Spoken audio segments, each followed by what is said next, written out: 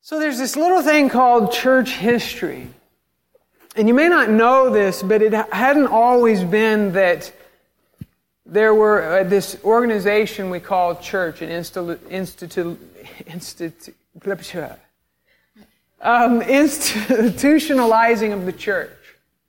It wasn't until the late 4th century that Constantine actually started building churches, and so what we have today is in structure of church it hasn't always been.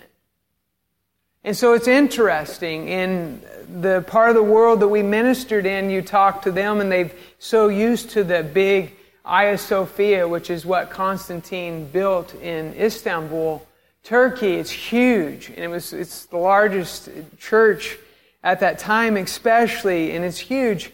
But sometimes we think that church is a building, and that's what church is all about, the four walls that we see. But church is much more than what we see and we know today. In church history it was, and what we're going to be talking about eldership today, in church history and what they did in the very early church, in the first church, they went around, and we're going to look at it this morning, preaching the gospel, and then they would appoint elders.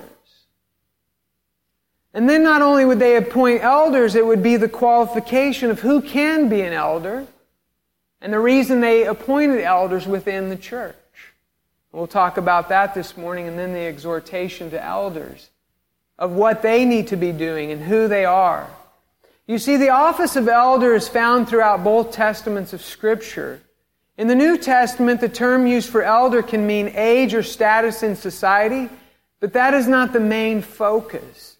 But it is on the God-ordained spiritual leadership of local congregations of believers. Elder in New Covenant churches carry a solemn spiritual authority with clearly defined qualities of character that have to be filled in order to do the office. It is clear that the establishment of God's rule over His people, whether in the Old or New Covenant era, involves the important agency of eldership. And so this is no small thing that we're doing this morning. And so we're going to look to Scripture this morning to kind of be our guide and to look at it. So we're going to go first to Acts 14, verse 21 through 23. And how we got to where we are at today. After they had preached the gospel in that town and made many disciples, they returned to Lystra and Iconium and to Antioch, strengthening the disciples by encouraging them to continue in the faith and by telling them, "It is necessary to go through many hardships to enter the kingdom of God." When they had appointed elders for them in every church and prayed with fasting, they committed them to the Lord in whom they had believed. And so what they did is they went around, and actually what we would call apostles, a true apostle, is one who goes around, not one that calls himself an apostle. I can call myself anything this morning, by the way. And handsome is one of them. I'm a bad jokester. Thank you.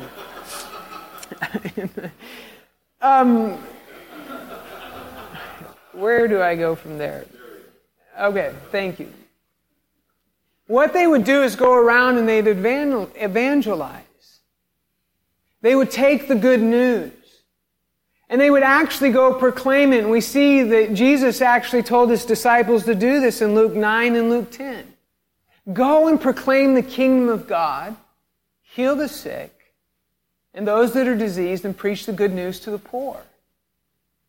And then after that, those that give you peace, leave your peace there. And then that's how the church was going to get started. That was how the church was going to get built. And so we see Paul was converted and he went. And so this is what Paul has done. He went throughout all of Asia and throughout a lot of Europe. And he did this very model. And so what they did is they proclaimed, churches started, and what we see is not what we see today, as I already shared. It was done in houses, and different places is where they would fellowship. But they would appoint men amongst them to lead the church. And so I want to look this morning at Titus 1:5, and it says this again, and we're going to be skipping from 1 Timothy to Titus and just see the qualifications. So we'll have it all up there, and you're welcome to look in your Bibles, but I will go quickly. It says, Titus 1:5 says this, "The reason I left you in Crete was to set right what was left undone, and as I directed you to appoint elders in every town." And so let's put this into context of our church today. We're in Menasha, Wisconsin. Say Paul passed through and he started the church at Cornerstone. And then he appointed elders to oversee Cornerstone. And we are an elder-led church here. And he appointed elders to oversee the flock and to continue on. We've been established for some time now. And we have elders in place. Brother Greg is an elder. Brother Chad is an elder. And Brother Dave is an elder in our church. So let's say Paul came by and started this. But you see, something in Titus hadn't happened that it had happened at other places. They had not done yet what Paul had directed them to do. So he's writing a letter of admonishment to say, this is what we need to do. You need to set right what was left undone, as I directed you to appoint elders in every town. But then we see in the church of Ephesus, it was a little bit different. A very different situation, and it was already established. Well, we are established, but we still go through the qualifications and the appointing of elders here at our church. So let's go on to the second point, and who can be an elder. And I want to kind of go through Scripture and bounce back and forth, but let's read together. 1 Timothy 3, verses 1, we'll start there. "This saying is trustworthy. If anyone aspires to be an overseer, he desires a noble work." Did you know that every man in here should desire to be an elder in the church? Did you know that? Now, it may not be everybody can be an elder, but it should be a desire. It's actually a noble desire. And it's something that we should all aspire to. It's to being somebody that is worthy of the calling that we've been called to. So, Warren, my first question to you, it's an easy one, I think. The desire to be an elder is a noble desire. Do you desire to be an elder at Cornerstone Church? I'll put in my own words. I know what the Scripture says about desire to be an elder. I guess I don't look at it from the perspective of desire. I just want to be able to serve the Lord in whatever He calls me to be. And if that's being an elder, then I'm willing to. I'm not sure, like every one of you. I don't know if you as a Christian, do you have like your desire to like be an elder? In my personal experience, I have not had that desire. But what I do desire is that to be obedient to the Lord, what He calls me to, and I believe that at this stage of my walk with Him is that He has called me to be in the role of an eldership, and I don't take it lightly either, because I read a lot of things about being an elder. It's God holds elders to be much higher standards, and we're judged based upon that. And so I have noodled on the thought of how many, should I be an elder, should I not? But am I sufficient enough to be in that role, and am I even qualified?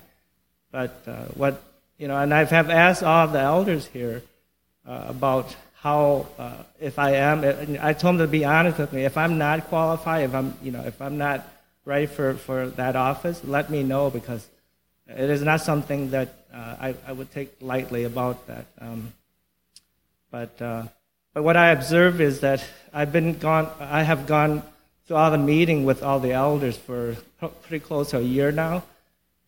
And what I've learned was that there's a lot of decisions that they make, and a lot of it's not a lightly decision that to be made lightly. Most of the time, we would discuss it, and then they would say, "Let's pray about it. Come back later," and they would come to the point, what does God say about what they ought to do? And so I really appreciate that.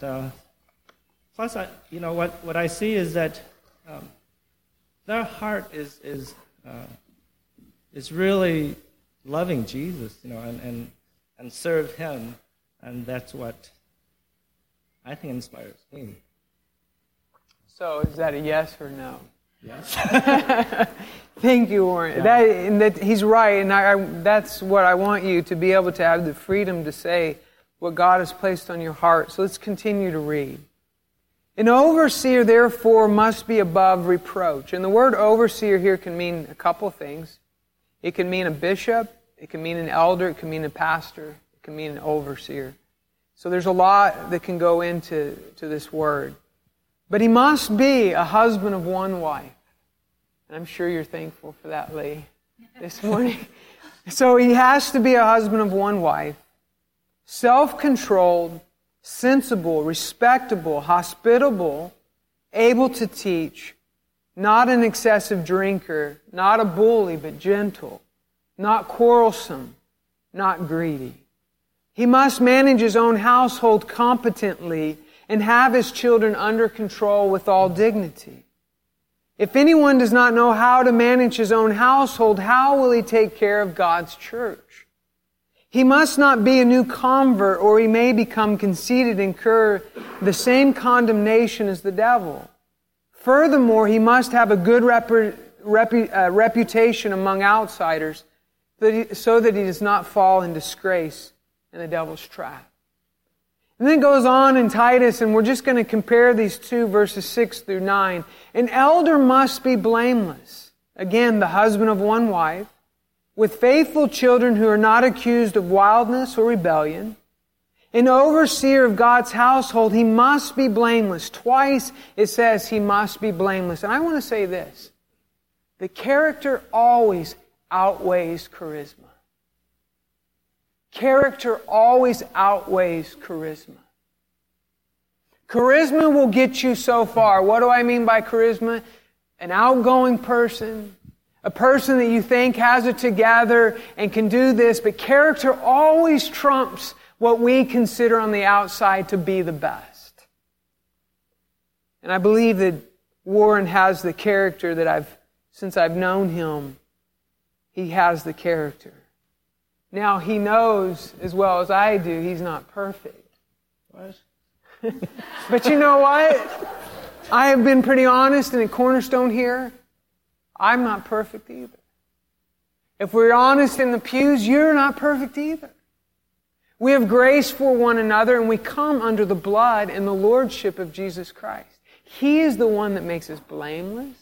He is the one that makes us holy and able to walk out the office. He must not be arrogant, not hot-tempered, not excessive drinker, all these things, not a bully, not greedy for money, but hospitable, loving what is good, sensible, righteous, holy, self-controlled, holding faithful the message is taught, so that he will be able to both encourage with sound teaching and refute those who contradict him. So Warren, I have a few questions for you in regards to what I just read. What is the gospel? What is the essentials of the gospel?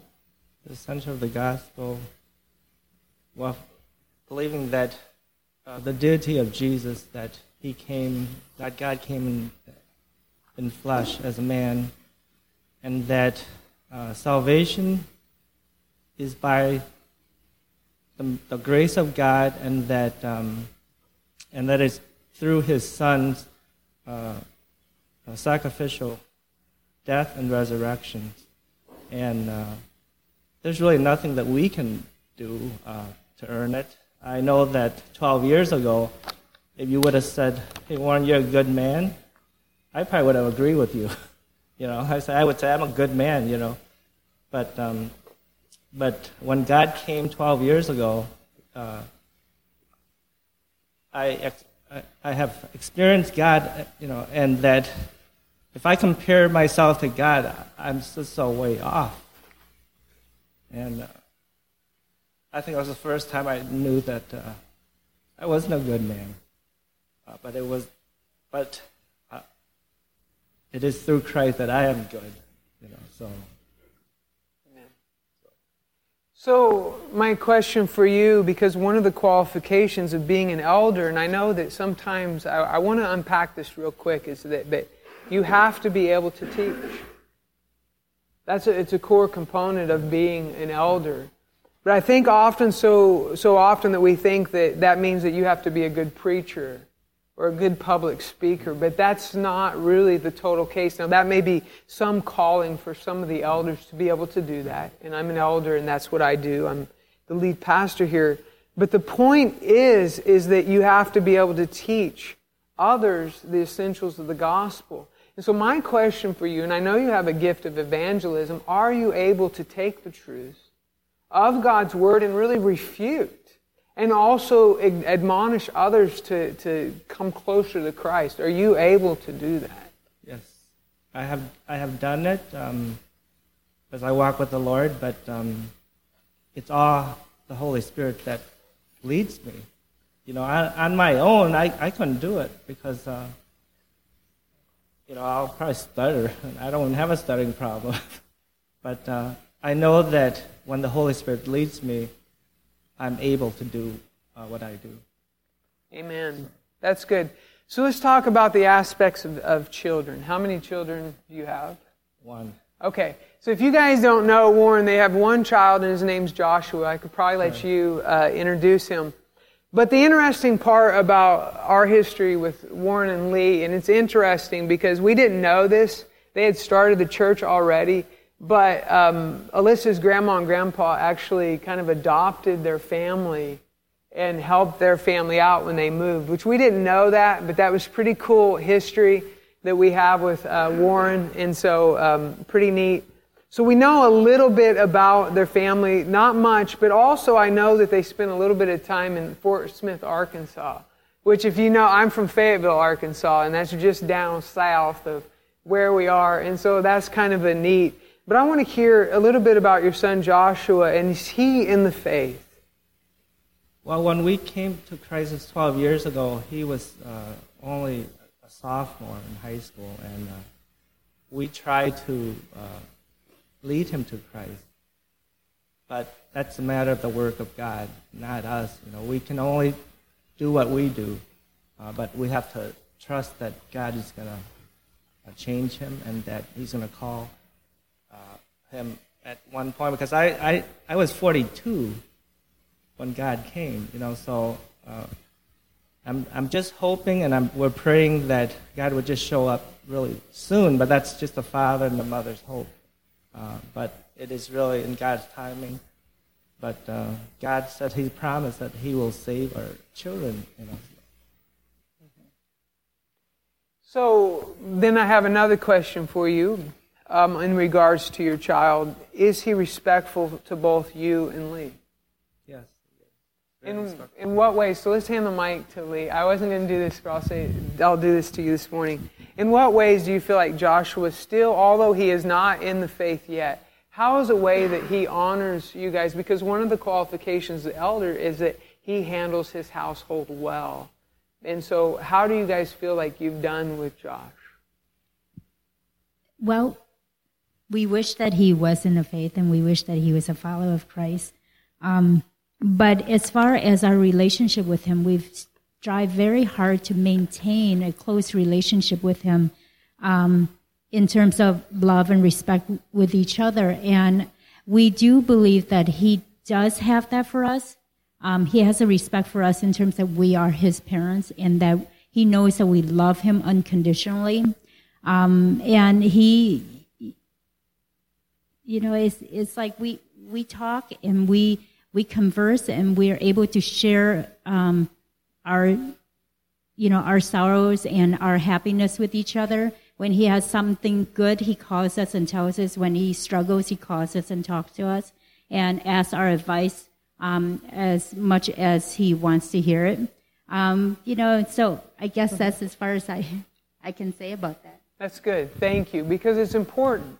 Because the way you manage your household is the way that you're going to manage the house of God. And I know this sounds like, what are you doing here? It's putting the weight into the Word of God. And it's allowing us to look at the Word and how does our lives compare to the Word. And for them to be called into an eldership and to a part of shepherding the body here at Cornerstone, these are important aspects of the Christian life that he must be walking. And why is it so important that he's able to teach? You guys hear me talk about this a lot. You might think I'm paranoid of wolves. But the truth is when they started the church, went around proclaiming the gospel, there was always somebody that came right behind poor Paul and continued to disturb the body. They came for the very issues of dividing the body of Christ and bringing division. And so we have to watch out. So what an elder's, one of his jobs is to make sure that you are safe. And when Warren was talking about some of our eldership meeting, I'm just letting you in on a little bit of an insight, is we do talk about potential dangers that come to the body. Either it's through people or it's through a certain type of doctrine or something. We're discussing amongst each other how we are to handle this situation, and then we pray about it. And it's important that your elders have the gospel and the doctrine down in their heart. And that's the way we function as a church. But listen to this in Titus, and then we'll read in Acts 2. It says this in verse 10 through 14 in chapter 1.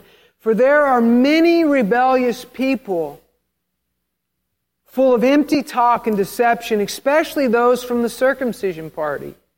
It is necessary, and those are the religious people, it is necessary to silence them. They are ruining entire households by teaching what they shouldn't in order to get money dishonestly, or we can say fame. We could add that there. And I don't want to add to the Word of God, so maybe not. But money dishonestly. They want others to follow them. One of their very own prophets say, Cretans are always liars, evil beasts, lazy gluttons. This testimony is true. For this reason, rebuke them sharply, so that they may be sound in faith and may not pay attention to Jewish myths and the commands of people who reject the truth. And then Acts 20, verse 25 through 31 says this, And now I know that none of you, among whom I went preaching the kingdom, will ever see me again. This is Paul speaking. Therefore I declare to you this day that I am innocent of the blood of all of you, because I did not avoid declaring to you the whole plan of God. Be on guard for yourselves and for all the flock which the Holy Spirit has appointed you as overseers. So he's talking to the eldership in Ephesus. And he says this, to shepherd the church of God, which he purchased, Warren, with his own blood. So the people you see before you have been purchased with a great price. And it's the blood of Jesus. I know that after my departure, savage wolves will come in among you, not sparing the flock. Men will rise up even from your own number and distort the truth to lure the disciples into following them. This you must be able to teach, you must be able to discern, and must be able to see. Therefore, be on alert, remembering that night and day for 3 years, and this is the heart of an elder, I never stopped warning each one of you with tears. And I want you to know that we think of you 24 hours, 7 days a week. There's never a time that one of you does not pass through my mind and pass through my prayers. And I think it's the same with all the elders, and I would like to commend you the same way.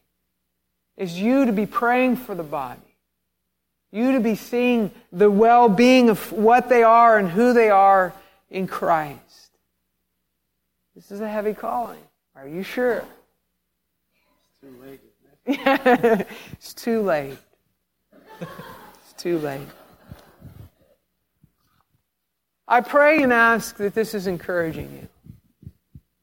And I pray and I ask that you are seeing the way the church is to function biblically. And this is the way that God has set out for us. So I want to end today before we pray over Lee and Warren, and it's the exhortation that we find in 1 Peter chapter 5, verses 1 through 5. And again, it just gets heavier, I think. But I'm telling you, this is a good calling. I exhort the elders among you as fellow elder and witness to the suffering of Christ, as well as one who shares in the glory about to be revealed. Shepherd God's flock among you, not overseeing out of compulsion, but willingly, as God would have you, not out of greed for money, but eagerly, not lording it over those entrusted to you, but being examples to the flock. And I would like to commend Warren and Lee, you to be great examples to the flock. And when the chief shepherd appears, you will receive the unfading crown of glory. In the same way, you who are younger, be subject to the elders. All of you clothe yourselves with humility toward one another, because God resists the proud, but gives grace to the humble. And I want to talk just real briefly about humility. Humility is looking out for the interest of others and not for yourselves. So often in the world's eyes, it's like me is number one. And if Paul was writing to American church today, maybe he wouldn't say we are lazy and gluttons and we are easily deceived. Maybe he would say, hey, church in America, fight against selfishness and being individualistic and looking out for your own selves. Look out for the interest of others. Fight for others. And there's always a temptation, Warren, is that when we are in leadership, is to take power to our head or to wanting to lord over others. But you know what the kingdom of God says and Jesus says? That's not so among you. The greatest must be the least, and he must serve others. Trust me, it is real tempting to make others do what you want them to do. But as shepherding God's flock, you must not do this. So today I would like to pray for you guys and to pray over you. And so what we'll do is we'll go down here, and then I'll have the other elders come, and we'll pray for you guys this morning.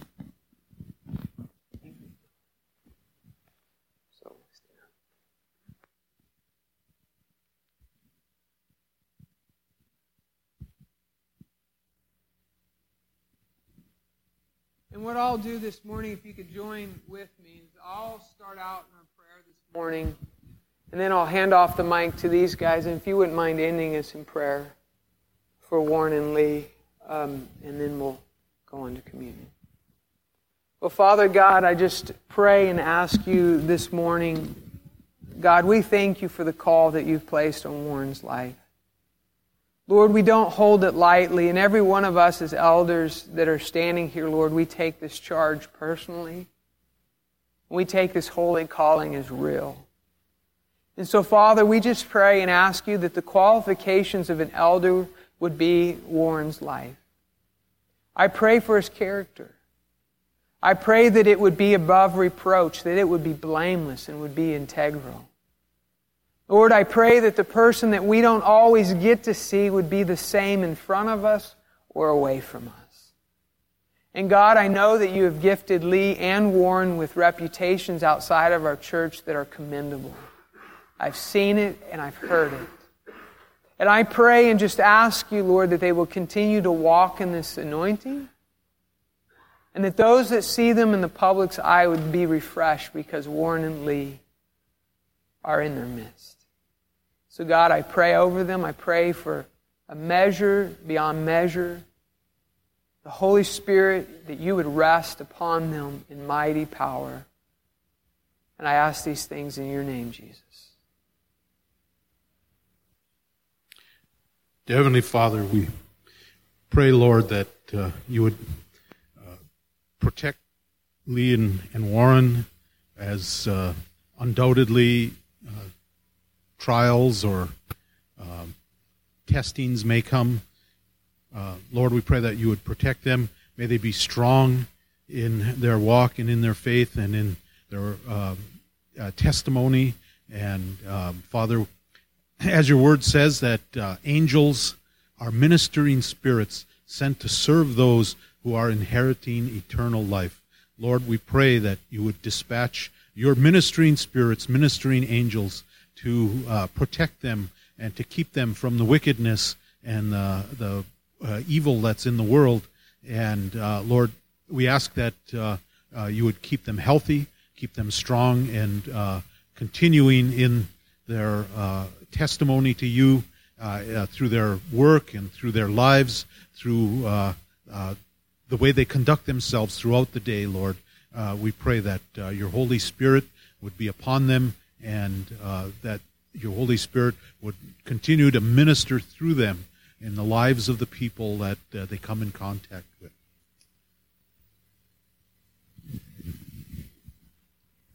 Holy Father, I thank you for the model that they've come to Cornerstone with, their servant heart, Lord, their willingness to give of their time and their energy, not just to this body, but to you, Lord. Their desire to see people come to a saving knowledge of you, Lord. And I just ask that you would bless them with more of that, Lord, that they would continue to seek after your kingdom, Lord, and just bless them with wisdom and love and mercy and grace for everyone they come in contact, especially in leadership that they do here at Cornerstone, Lord. And just protect them as if the snares of this world come after them, and as they come in, when they do come, Lord, and that they would keep their eyes and their focus on you alone, Lord. We just thank you for all that they've done and will do. Praise you, Jesus. Hallelujah. Thank you, Lord. Thank you for bringing Lee and Warren to this church. And Lord, I know that Warren doesn't take this lightly, and it's with some fear and trepidation. And may all of us as elders always walk in that way, knowing the high calling there. And Lord, I just pray for Warren to walk in this calling according to your good will and your good pleasure. We pray for your anointing to be upon him, and even an elder's anointing to be able to walk in that place and fulfill this calling that you put on him at this time in his life. And Lord, we're just thankful for our church. We're thankful for the leadership you've put in place.